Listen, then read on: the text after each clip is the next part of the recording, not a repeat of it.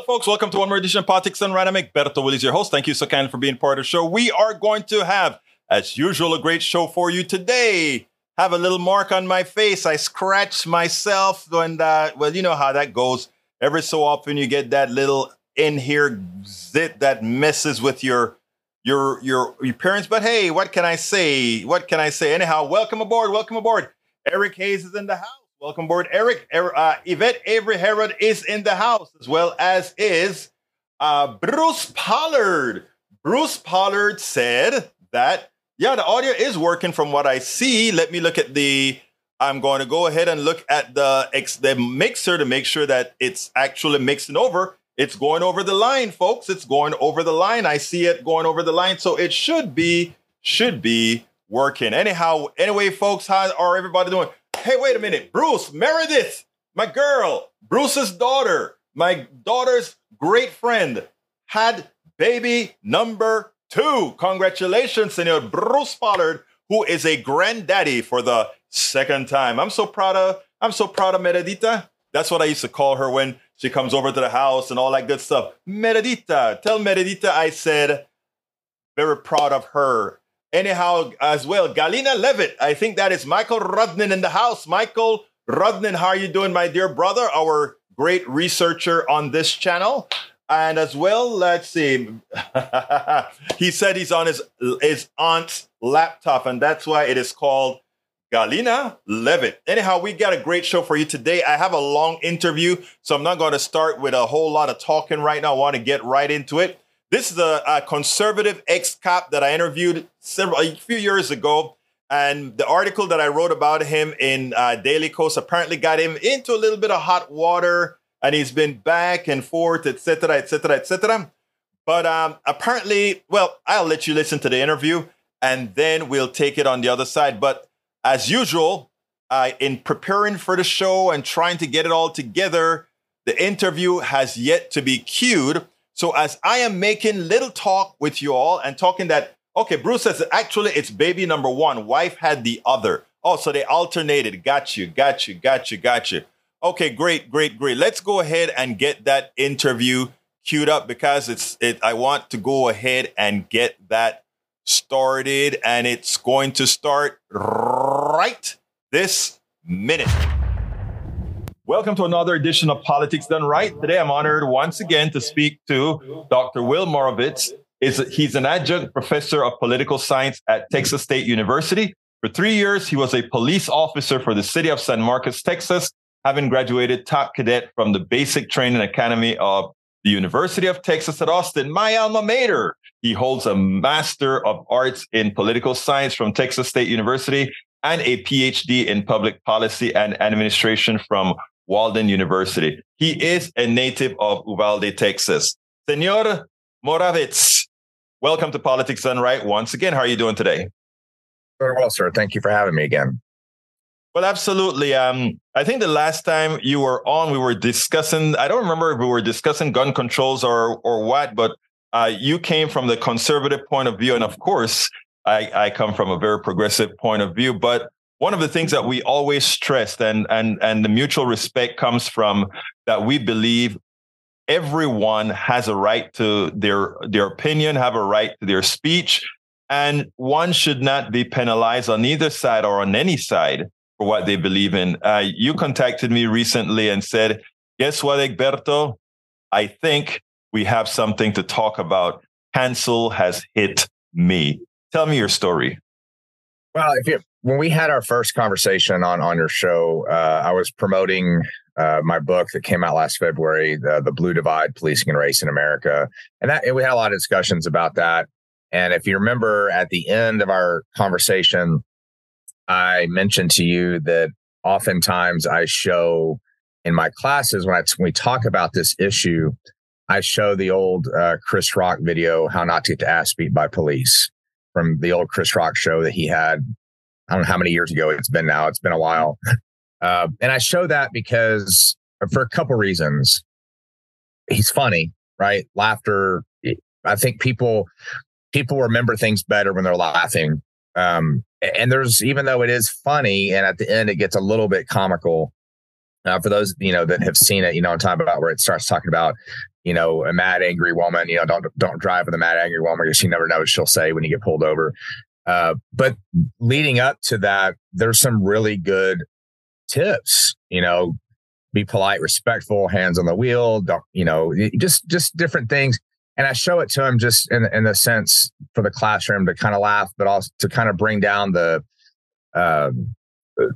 level of seriousness, kind of add some levity to the situation. But I do think it's a good video for them to kind of understand. And you wrote about that, I think, was it the Daily Kos? I think right. And somebody in my former employer, St. Philip's College, some employee, I'm not sure if they were an administration or what, but an employee brought it to the attention of the college that I was showing this video, and also that I was calling myself professor with a little p, and that I don't have that rank. And I try to explain to them, I got called into a meeting with HR and one of the vice presidents about your article. And for about a week there, I wasn't sure if they were going to renew my contract because they have to let you know by the end of March. And this was middle of March when this happened last year. And they did. And basically what they told me is make sure you don't put yourself off as a professor. I'm an instructor. So even though I have a PhD, and I explained to them that Texas State, where I've worked since 2018, everybody gets called professor in common language, right? You don't make that distinction. You do in rank. For those who aren't familiar with how the college system works, you have instructor, assistant professor, associate professor, and full professor. And that's just your rank. But everybody, the students, you just say, hey, professor, that kind of thing. But the main issue was that I was showing this video in class. And they kind of were saying, did you get permission to show it? Is this something appropriate? And I was like, and my response was, well, these are college students. Black Lives Matter, police brutality are in the curriculum that this college chose for my class, or approved, rather, I should say that the professors chose the curriculum, but it's approved by the college.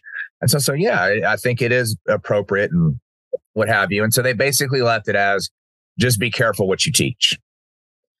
And then doing my rounds with the promotion of the book, I got to know the national spokeswoman for the National Police Association.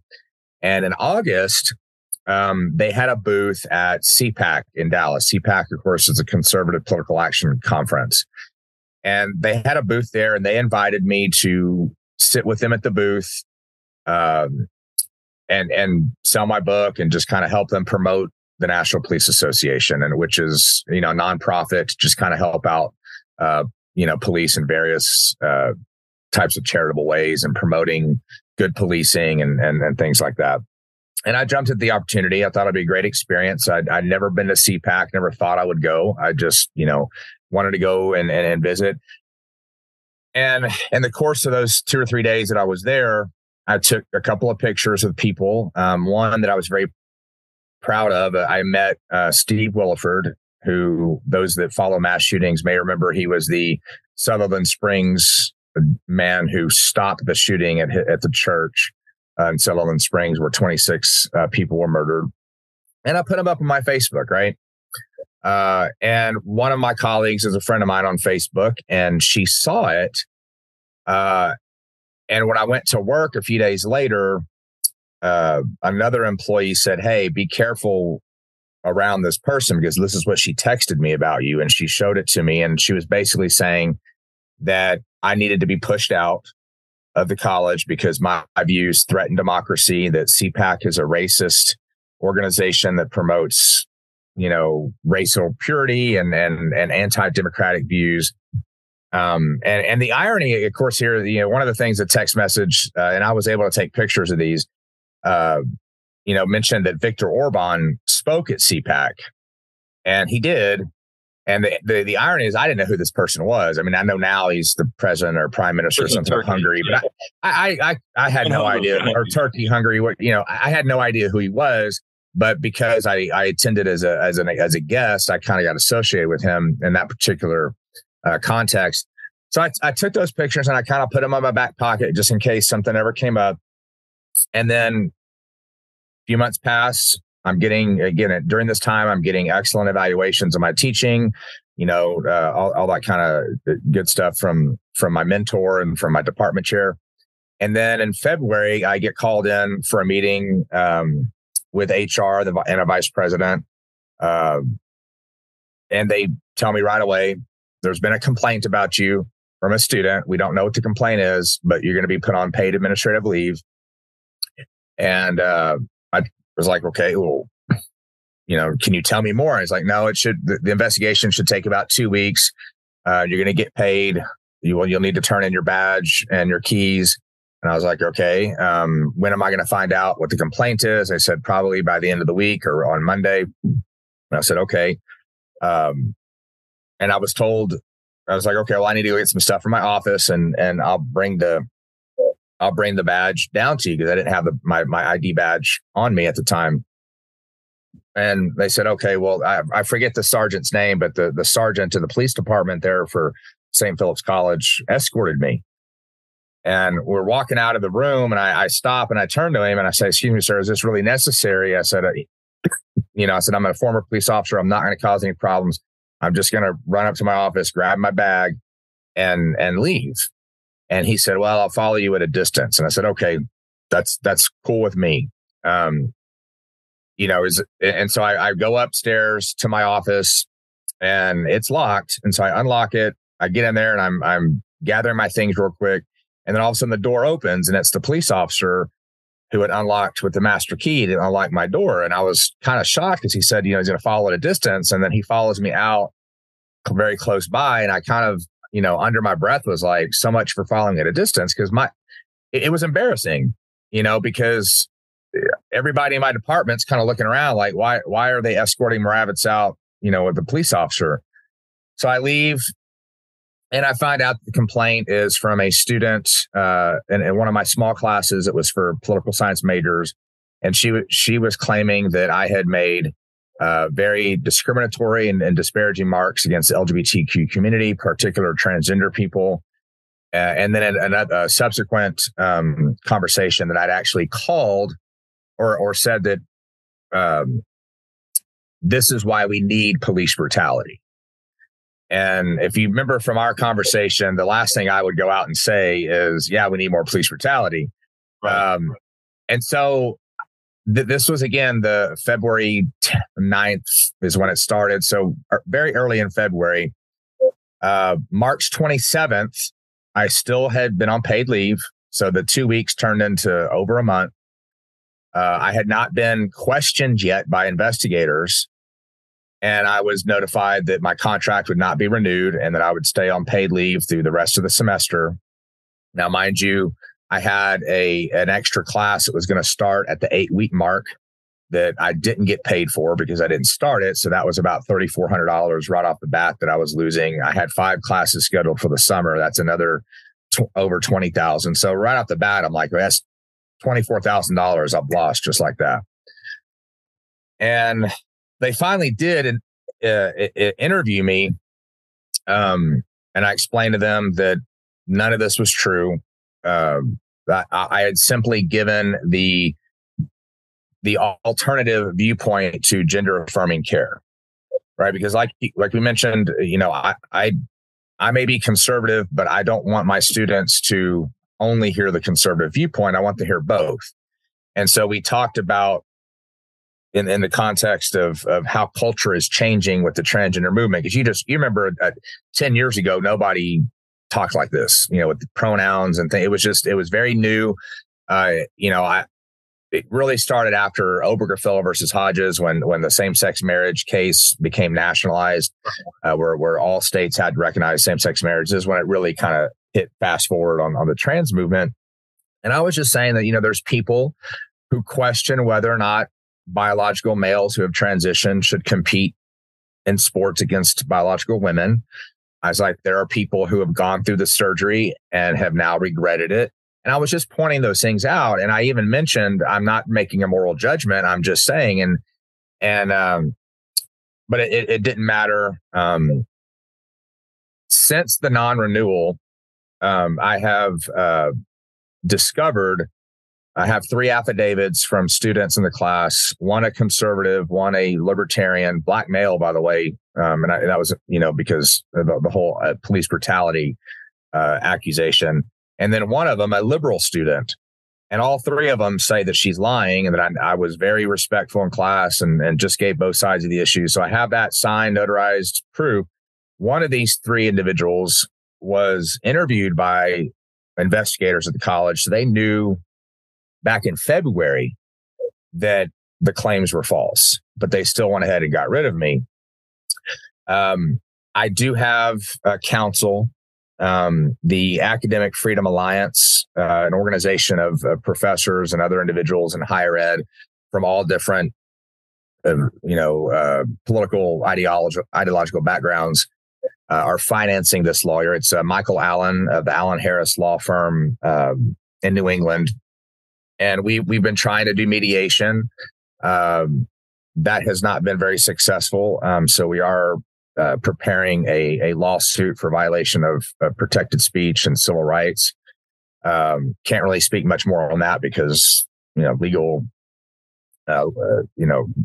restrictions, but you'll actually, I think, get a kick out of this next part. So we had appealed the decision. And then once they were like, okay, they might be filing a lawsuit, their attorney said, okay, we're going to put the appeal on hold and we're going to try to settle this outside of court. And this was in late April, early May that we started to try to do this mediation. And they kind of jerked me around left and right. But one of the things they made very clear to my attorney was reinstatement was not going to be an option. So at that point, I decided, okay, well, if reinstatement's not an option, I might as well go clean out my office, And so a nice lady from HR down at the district office, because for those of you not familiar with San Antonio, Alamo Colleges is 5 community colleges, and they're run by the same district office. And I was going to meet at my office in St. Philip's College at 11:30 on a Wednesday, 2 weeks ago yesterday. And I was going to meet with a lady from HR, and I was going to pack up my things and go. On my way down there was a concern, some kind of miscommunication about the process. And she's saying, they're going to have to pack up your stuff and take it to the district office. And I said, I don't really want them to do that. I don't know who's going to be packing my things. It's my belongings. I'd like to do it myself. I don't give consent. I'm already on my way and what have you. I had business in the area beforehand. So I get down to the parking lot and I text the HR lady and I say, hey, I'm here. Is there any way I can get my stuff? I just want to move on with my life and get my things. And I live 30 miles from the college, so I didn't want to have to drive another 60 miles round trip when I'm already there. So she's like, well, let me get a hold of the VP and just hang tight. We'll try to get this situated. And so I'm sitting there talking to a friend of mine who's a faculty member. And then the HR lady calls me back and says, hey, I'm still trying to get hold of the VP. Just hang tight. See if there's a police officer or somebody that might be able to let you in the room. And I was like, okay, well, look, I'll wait around for a few minutes and then I will, I'm thinking if I don't hear from you, I'll leave. So I go upstairs with my friend who's a faculty member, and there's 4 police officers waiting for me. And 3 of them surround me, one of them out in the hallway. And they're basically saying you have no right to be here. You need to leave campus. And I try to explain them again. One of them was a sergeant again. And I reminded him, I'm an ex-cop. This is during police week, Roberto. I'm actually wearing a police hat at the time. It's a 9/11 hat from NYPD for the 23 officers killed. And I tell him, I was like, look, you have no legal authority to remove me from a public space and a public building, especially when I'm here at the invitation of HR and a colleague, or now, a former colleague. And we kind of go back and forth and they're saying, no, sir. And I was like, you have no right to my property. I'm here to get my stuff. I'm waiting on a call from HR. And it was just this back and forth. And eventually one of the vice presidents did arrive and say, you're not getting your things and you're going to have to go down. So they forced me back off campus and I had to go pick them up, down the road of office, miles and whatever. And they watched me the whole time. And just like I expected, they didn't pack up everything. So I had to get them to mail me some more stuff later and, whatever. It just seemed like overkill. And my lawyer actually commented, was like, well, at least now you know why some people think cops are dicks. And I was like, yeah, I get it. They're just doing their job, but it was kind of like, wait a minute. I want to interject right there. As I'm listening to you, right? You're a former police officer. And by the way, actually, you know what? I want to wait to end this story before I go further. So finish telling me the conclusion. So let's go and then I'll. Well, so I went and I met with the lady at HR down at a very nice lady, and she was apologetic for all the confusion. I said, what was the reasoning for the police to show up like I'm some kind of, threat or something? And she's like, I don't know. It was miscommunication, whatever. And so she was very, very nice, very helpful, and got my stuff, and I left. And now we thought we had a mediation date that didn't work out. Some other things happened back and forth between the attorney and my attorney that I don't want to get into, but it got to the point now where we're kind of putting a hold on the mediation thing and probably going to be looking at filing an official complaint soon. But like I said, because of that, all the rules about legality, I can't really discuss more details about that just yet. But yeah, that's kind of where I'm at now. I don't know, what's going to happen with my future, my career. I don't know if I have to, what my prospects would be if I'm going to have to uproot my entire family and move somewhere to find a new job. Because as you well know, there's not a lot. I mean, getting into higher ed is not the easiest thing in the world. There's just not a lot of jobs out there. And, Alamo Colleges makes up 5 of, I think, 17 colleges in driving distance from where I am. And then you look at a place like University of Texas, that's one of the top schools in the country. It's very difficult to break in, especially for someone like me who I got into higher ed in my late 30s. So I didn't, I'm kind of behind the curve. I don't have like a long history at my age of articles I've written and things. This is my second career or third career, really, if you consider I taught at the high school level. But you're also an author. You're also an author. Yeah. The book that started all, and is your article that got my article got you. I mean, my article got you a notoriety, brother. But it got me infamous at college. So thank you. Yeah. But let me just say, okay. So that's basically the story. Yeah, this is important. First of all, I want to ask you, and I'm going to be straight up with the answer. Is there some kind of a thing with regards to demeanor or whatever that I'm missing here, where you always come across to me very circumspect, nice, good attitude, etc.? Is there anything different how you came across in class when you were discussing transgender and all these issues, which we probably disagree on? Were you at least doing it from a respectful form, or did you do it like some of the what I will call the wackos on the right? Because it is legitimate to say in the transgender issue, I just don't understand guys who become women and are going to play sports and then be educated about it. That is something that we can discuss, but we have to open the door to have discussion. Were you somehow? Actually, the interesting thing is there were 2 occasions where the student said I made disparaging remarks. Both occasions were me answering a student question, a different student. So the first question, had to deal with a student. We were talking about the different responses to COVID and how red states reacted differently than blue states about, reopening and going back to school and things like that. Right. And I mentioned a study and I can find it. I have to go find it again, but I've read it. It's a study that shows that there's a correlation between being conservative and being less risk averse. Mm-hmm. And so they're making the argument that when you look at jobs that have a high risk of injury or death, like loggers, oil workers, military, police, fire, or whatever, that there's a disproportionate number of conservative minded or libertarian minded people in those professions. And so I was just maybe there's something to be said that the red states being more conservative or more willing to risk the COVID protocols. Right. And one student said, yeah, liberals tend to be more shy. And I was like, no, not really. We talked about, how whether it be the civil rights movement, whether it be the gay pride movement, this is the day one of Gay Pride Month. I just kind of use that as an example that these people, I would not consider them shy. They're very open about who they are and what they do. And the student kind of brought up the LGBTQ movement. And I just was making the comment that they're very expressive about who they are. I said, you can look at a gay pride parade and see that they are not ashamed of who they are. Absolutely. They shouldn't be. Yeah, exactly.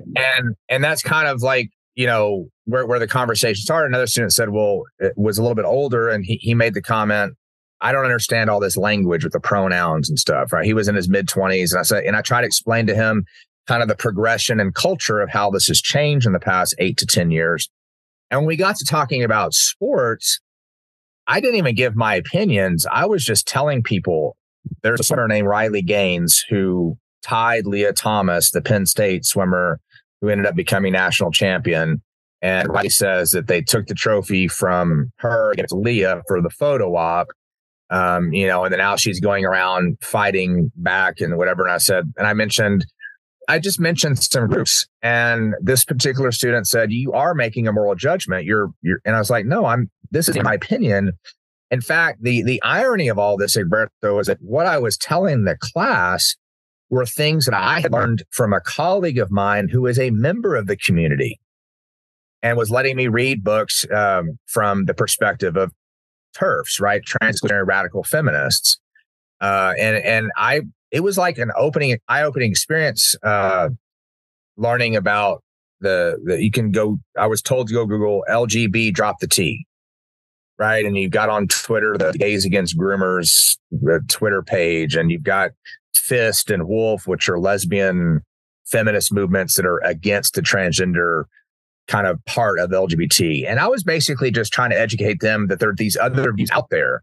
And they weren't even necessarily my views, right? I was just basically repeating things that I had been reading with my colleague.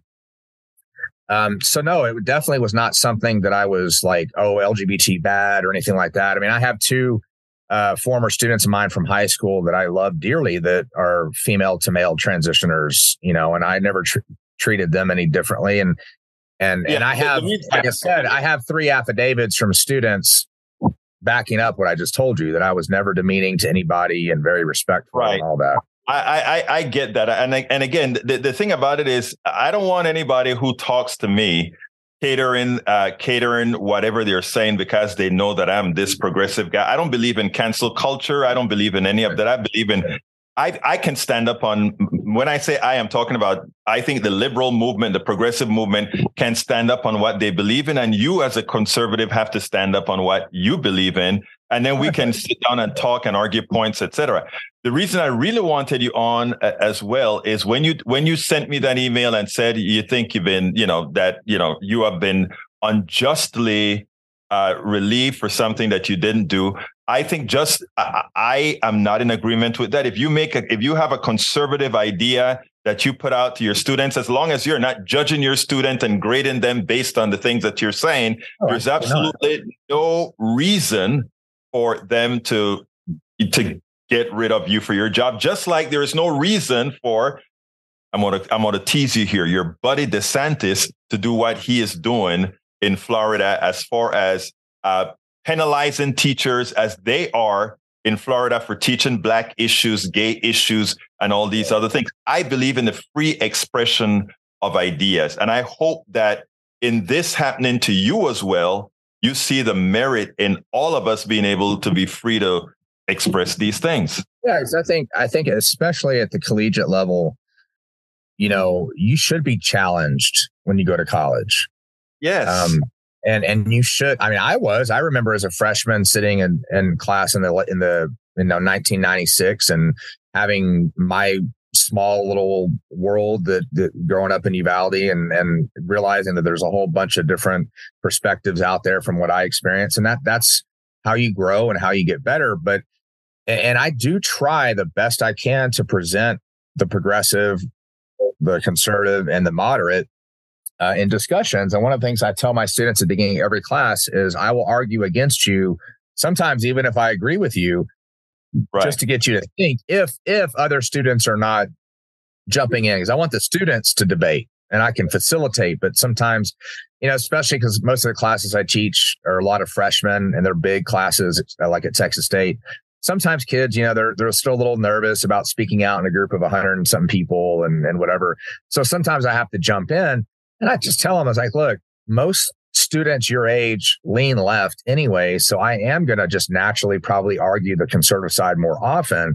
But I have, one of my very conservative vocal students, one that actually gave the affidavit to me, I've spanked him down a couple times in class for arguments because I wanted him to think about from a different perspective. And that's why I read stuff by you and I read the Salon and Vox and, different things, because I don't want to just, I want to be able to offer my students as much context and nuance as possible. That's why I disagree with some of my conservative friends that are like, CRT shouldn't be taught in college. It's and I was like, well, why not? It's a legitimate, critical theory is a legitimate thing. And if you're going to say, I don't want my kids learning about the 1619 project or whatever, then how can you go around and, because that's indoctrination, then how can you say that, if I get up there and all I did was teach the conservative view, how is that not indoctrination? Exactly. Right? You've got to be able to give as much sides and things like that. And so I'm very much in agreement with you there. Well, let me tell you this, and like I said, I want to before we close out. There's another thing that you said that really touched me, and that is how you felt when you were going to pick up your things, and how you're a cop, or you're a former cop, and how you felt with that guy behind you, how you felt with 4 cops surrounding you. How you felt with not looking through these other cops, not seeing through your eyes, these other cops not even giving you the time of day to express yourself. Do you see in a lot of ways how how those who are in the presence of cops, how they actually feel and why they act the way they do many times? And you're a white guy, and you have to admit that you're a white guy. Yeah, and I interestingly enough, 3 of the 4 cops were minorities. Well, maybe they were slapping. No, I'm kidding. Actually, let me just tell you something about the cops. Wait, hold on. Bill. I want to say something. First. I want to say something first. In as much as these were minority cops, I don't distinguish white cops from black cops, because it's an institution that you've been there and you pretty much know that. Now, when it comes to if a cop makes a mistake, you know who's going to go down first. And if you look at the stats, you know who will go down first. But you felt that. And I'm saying, think about those other people who lived that. And again, you were a cop. So, well, because I was a cop, I was able to, I wasn't angry at them. I wasn't, I didn't lose my cool because I knew how far I could probably push the issue before bad things happen. Yes. And again, I don't blame. Only 2 of the 4 actually spoke to me. The other 2 were kind of in the, just there, I guess. And my only problem is I get they were just doing their job. The vice president was saying he's not to be here. But I could definitely see the wheels turning when I told the sergeant, show me the legal power you have to remove me. And HR invited me down here, because then he got on the phone and was like, okay, wait a minute. And that was good, because sometimes when you see these viral videos when they challenge police, sometimes the cops get all pissed off, and they didn't. They were very professional. But I kind of knew from my experience how far I could push the envelope. And I wasn't being disrespectful. I was being a little bit, firm, but I was being professional because you'll see, I saw a video, same guy did it in two different public buildings recently. He went in and was filming people in a government building, and the people were like, no, you can't film in here, whatever. And the cop showed up, and the first cop was like, give me that camera. You can't be in here, whatever. And he was saying, no, I can. He was signing the law. He did it in another building, and the cop knew the law and told the employee, sorry, it's a public place. I can't stop him from filming. He's not breaking the law. There's nothing I can do. And I think that's kind of a learning point that, for a lot of cops in that situation is, be sure that you have the authority to do what you're doing, and don't let your personal feelings of somebody, cloud your judgment. But yeah, no, I mean, I definitely was aware of that. That's why I kind of felt like, hey, I've kind of been treating like a criminal when I wasn't doing anything wrong, yeah, for sure. So, I mean, and I think that's and look, I hope, first of all, I'm glad there are others that are going to see this, quite a few that are going to see this video and listen to the podcast and listen to your experience. But I also hope that that particular part of this experience that you had, I hope you can write about it. I'm going to have this out there as well, because I think it's not only a learning experience for the people who the police are going to be trying to engage, but also for police officers coming from another police officer and how you felt when you were surrounded by them, But anyway, give me a closer, because we kind of went a little bit over, but I always like talking to you. So give me a quick closer. Well, I just would say for those of you listening out there that if we want our education system to be a top-notch education system, if we want the country to be able to move forward and get along and actually have progress, we need to be able to sit down and have these discussions honestly and openly, and not silence views. I believe this country is a marketplace of ideas, and if you're not going to allow certain ideas into the marketplace, that censorship, the way to defeat bad ideas is with better ideas. And I think that's what we should move forward to at all levels of education, but especially in higher ed. Dr. Will Moravec, thank you so kindly for spending some time here at Politics Done Right. And I wish you well. And like I said, I wish you well. They need to give you your job back. Well, I appreciate you having me on to tell my story, Egberto. I really do.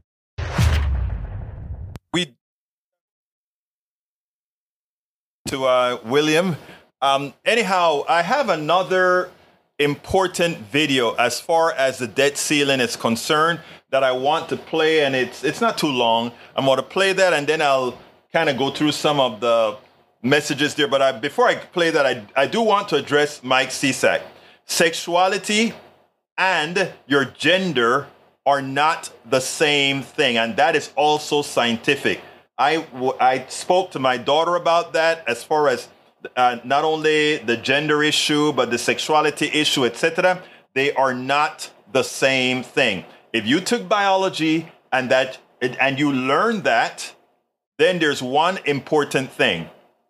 That person who taught you that should be relieved of duty, because there's a lot that's been learned over the last several decades. Anyhow, let's go ahead and play the last video of the day. Very important one. Check this out, my brothers and sisters. Steve Radner, there's nothing like charts. Steve Radner comes out and started to detail exactly what happened in the debt ceiling agreement. And it turns out that after looking at the details, President Biden did even much better than we all thought. And that's important. But he didn't do much better because what was there was all that great. What he did better for is because, again, the Republican had no answers. And the truth of the matter is, anything they would have that would have been left in their budget plan would have not only hurt the Democrats, but it would have hurt the Republicans even worse, because their people are more dependent on these particular provisions than Democrats are, to put it bluntly. But anyhow, the reason they had to walk away in the long run, it's because the fact that they had nothing to offer. They are performative, and they're not really policy wonks that actually go in there and get something done. Check this out from Steve Ratner, and then we'll take it on the other side. Steve Ratner with his charge. Steve, let's dig into some of the details of this deal. We've talked a lot about the politics.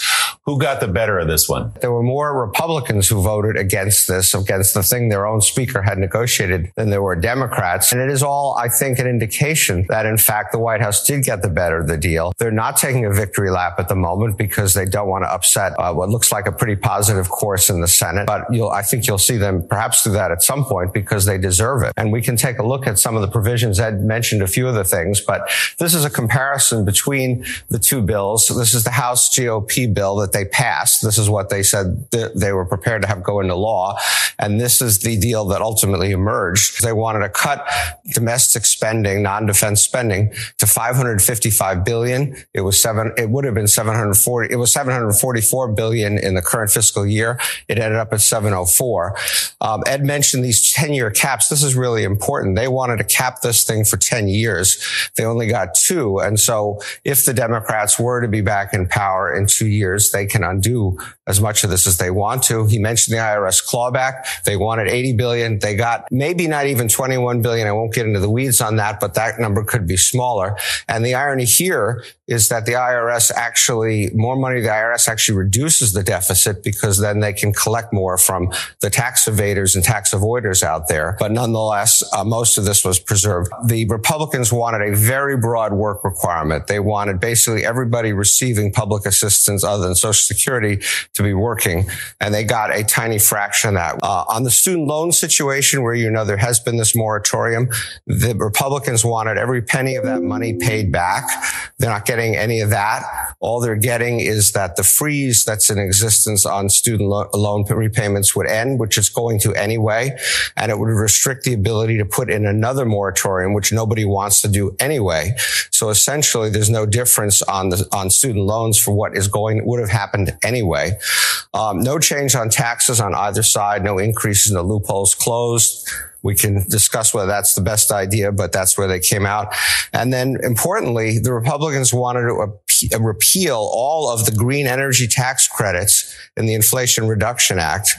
And they got 0 on that provision. What were the spending cuts really like as you look inside this legislation? Sure. Let's take a look at that. So as I said before, we can look at the fiscal 2024. That's the next year of non-defense discretionary. That's where all the action was. That's what was on the table. Nothing else was even on the table really to be changed. And so the president in his budget proposed a bit over $800 billion. As I said before, this is the 2023 amount. This is $744 billion. The Republicans wanted it down at this 550 level that we talked about, ended it up here, about $40 billion, as I said, less than what we are going to spend anyway. And then a bit less than, but $110 billion less than the Biden proposal, $145 billion more than the Republican proposal. So we didn't end up in the middle. We ended up on the Biden side of the ledger. And then this one is really important. So as I mentioned a minute ago, the Republicans wanted a lot of these. This is SNAP. This is our food stamp program. The Republicans wanted a lot of these people out there working and a very broad work requirement. They also wanted a work requirement on what we would colloquially call the welfare program. They got absolutely 0 on welfare. On food stamps, all they got was that people between 50 and 54 would have a work requirement, but they exempted veterans. They exempted people with housing problems from all of this. And so there are some numbers coming out suggesting that actually there may be fewer people working, or at least required to work under this, than what we have now. With us being concerned about the debt, about $31 trillion debt, which Donald Trump's contributed to more than anybody in American history. How does this deal work for us? Well, look, it's a start. It does reduce the debt and deficit over the long term. But let's just take a look at some of the history that you referred to, Joe, and I think you'll see what the magnitude of the problem is. So this is our history of revenues and expenses on a national basis. And all this stuff in the middle is deficit, which becomes debt. If you go back to the late 90s, remember that in the Clinton years, we actually had a surplus for a few years. And then we got into the financial crisis and it all ballooned. Then we started working it down. And then Trump shows up right here. And since Trump showed up, what's happening? the deficit and the debt gets larger. Obviously, there was COVID, but even before there was COVID, you had the Trump tax cuts, which were supposed to pay for themselves. And instead, you can see revenues going down here as a percentage of GDP. On the spending side, for all the brave talk, spending actually started to go up even before the COVID spike. And so all this pink stuff between these two lines, all this pink stuff are deficits and debt that Trump added to our problem. Under Biden, you can see outlays starting to come down, revenue starting to go up. We're starting to get that deficit down. This will help, but it is a big problem that in which Trump was a contributor, not a helper toward getting to a lower deficit picture. But we shouldn't also forget, Joe. Steve Radner pointed out something that is very interesting.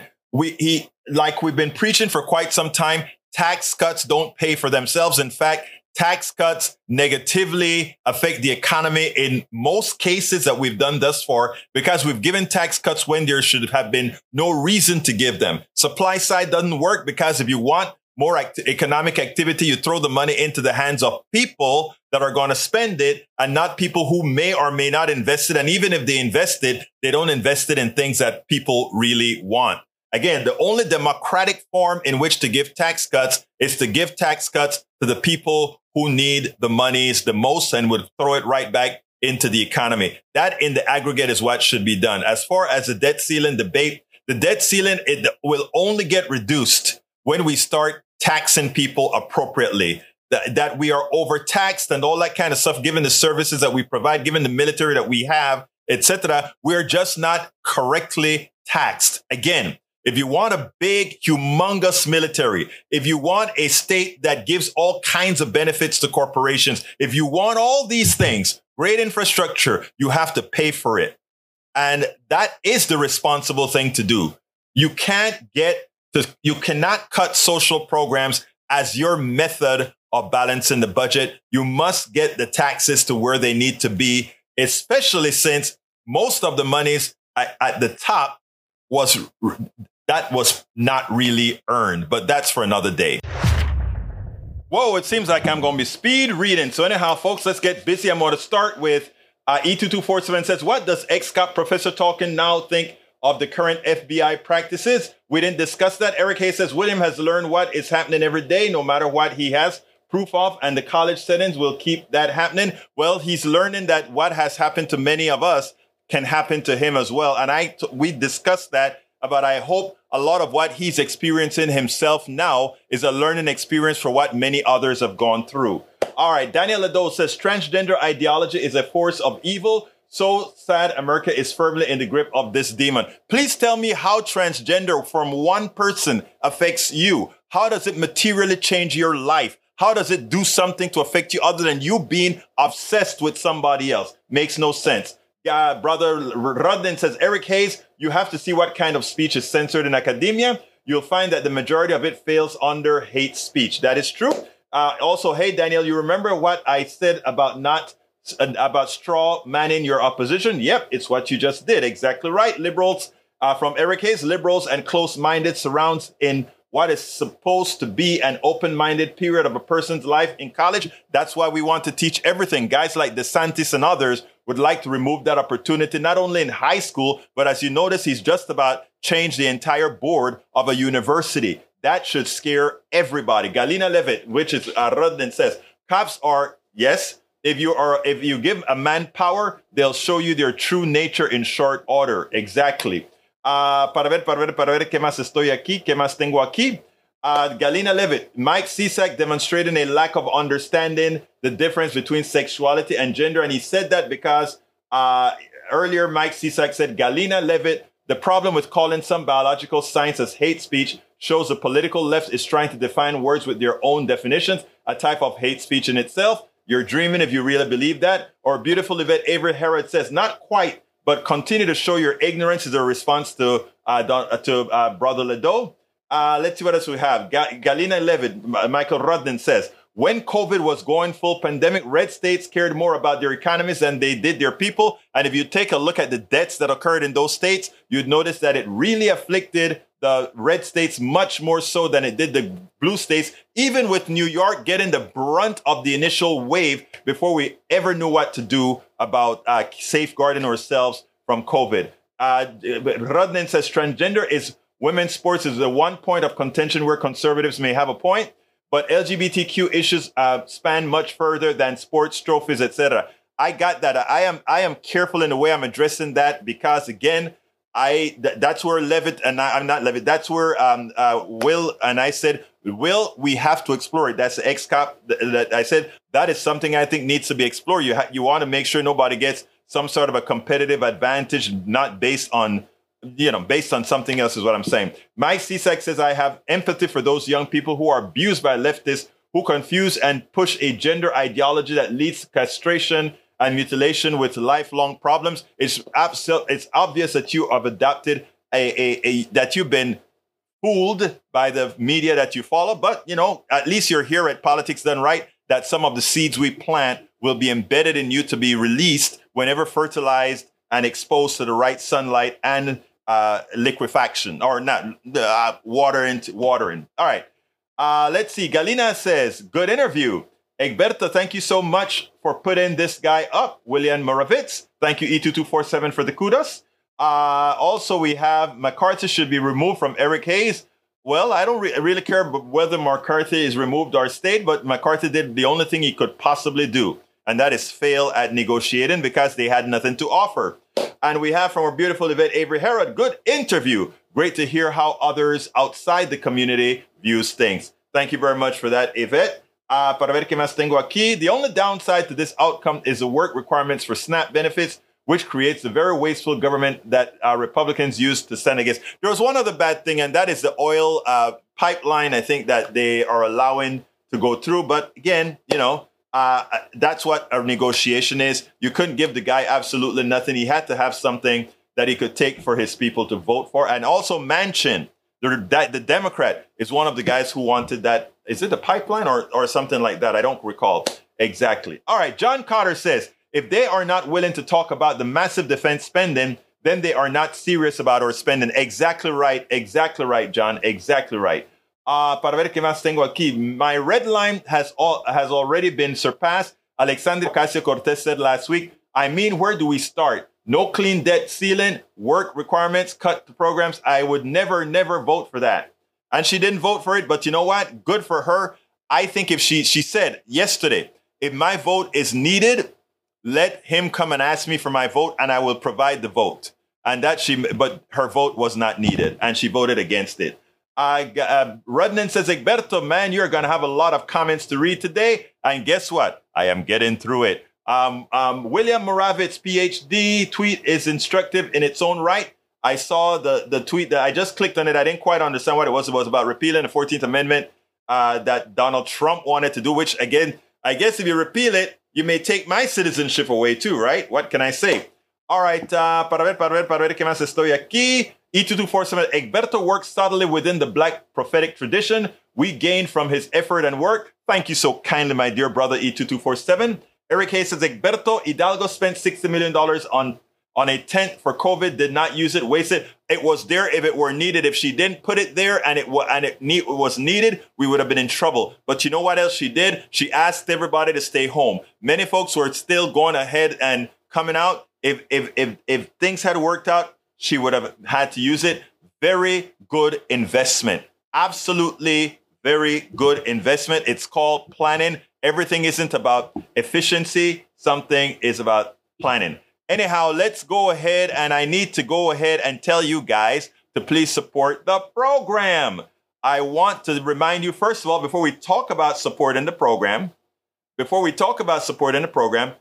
Eric Hayes reminded me that I needed to remind everybody that this week is what, Eric? Let me hear it, Eric. Let me hear it. This week is Ask Egberto Anything. And lucky for our brother Eric, who we love very much as well, although he gives us a hard time so often, but we love you, Eric.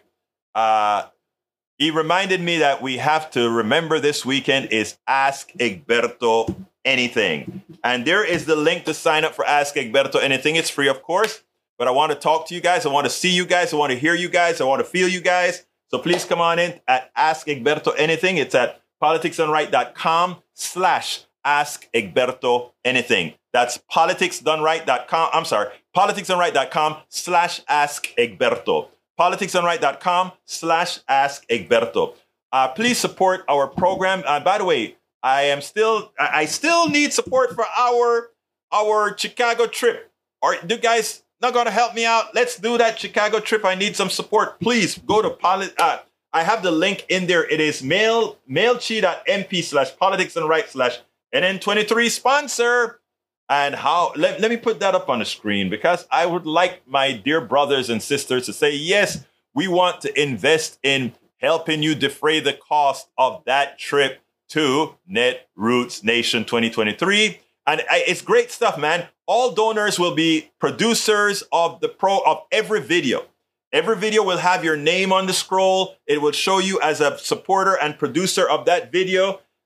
Everybody who donates, those people, the first 20 donors of $35 or more will get a copy of my book, It's Worth It, How to Talk to Your Right-Wing Relative Friends and Neighbors, and you will get a bumper sticker. Likewise, a person who gives $100 or more will get a page on my site, an internet page on my site, and everything that the lower tiers get. Anybody who goes ahead and gives $200 or more gets a what again? They get an embroidered polo shirt that we make, with the Politics Done Right on it, and everything else the tiers below get, meaning the book, everything else, as well as, you are shown as a special donor to the program. So I ask you so kindly to consider becoming a sponsor of our trip to Chicago, which is what are we doing in Chicago? We're going to be talking to politicians. We're going to be talking to activists. We're going to be talking to writers, journalists, everybody out there. I usually do anywhere between 35, 50 interviews, somewhere around there. And all of that's going to have your name on it as a supporter of independent media, Politics Done Right. So please consider supporting us. And of course, don't forget to support the program in a whatever form you can. It would be great if you could become a patron, where you give a coffee or two or three every month if you can. That's politicsdoneright.com/patron, politicsdoneright.com/patron, or you can do it via PayPal as well, politicsdoneright.com/PayPal, politicsdoneright.com/PayPal. And if you want to know all the different forms in which you can support our program, please consider going to politicsdoneright.com/support. politicsdoneright.com/support. Gotta get out of here. My name is Egberto Willies. This is Politics Done Right, and you guys know exactly how I do this. I am what again? What am I? I am out. We spend a lot of time deconstructing the news, trying to parse it into a form that everybody can understand. We try to find those little nitpicks where it flies above the fray, etc.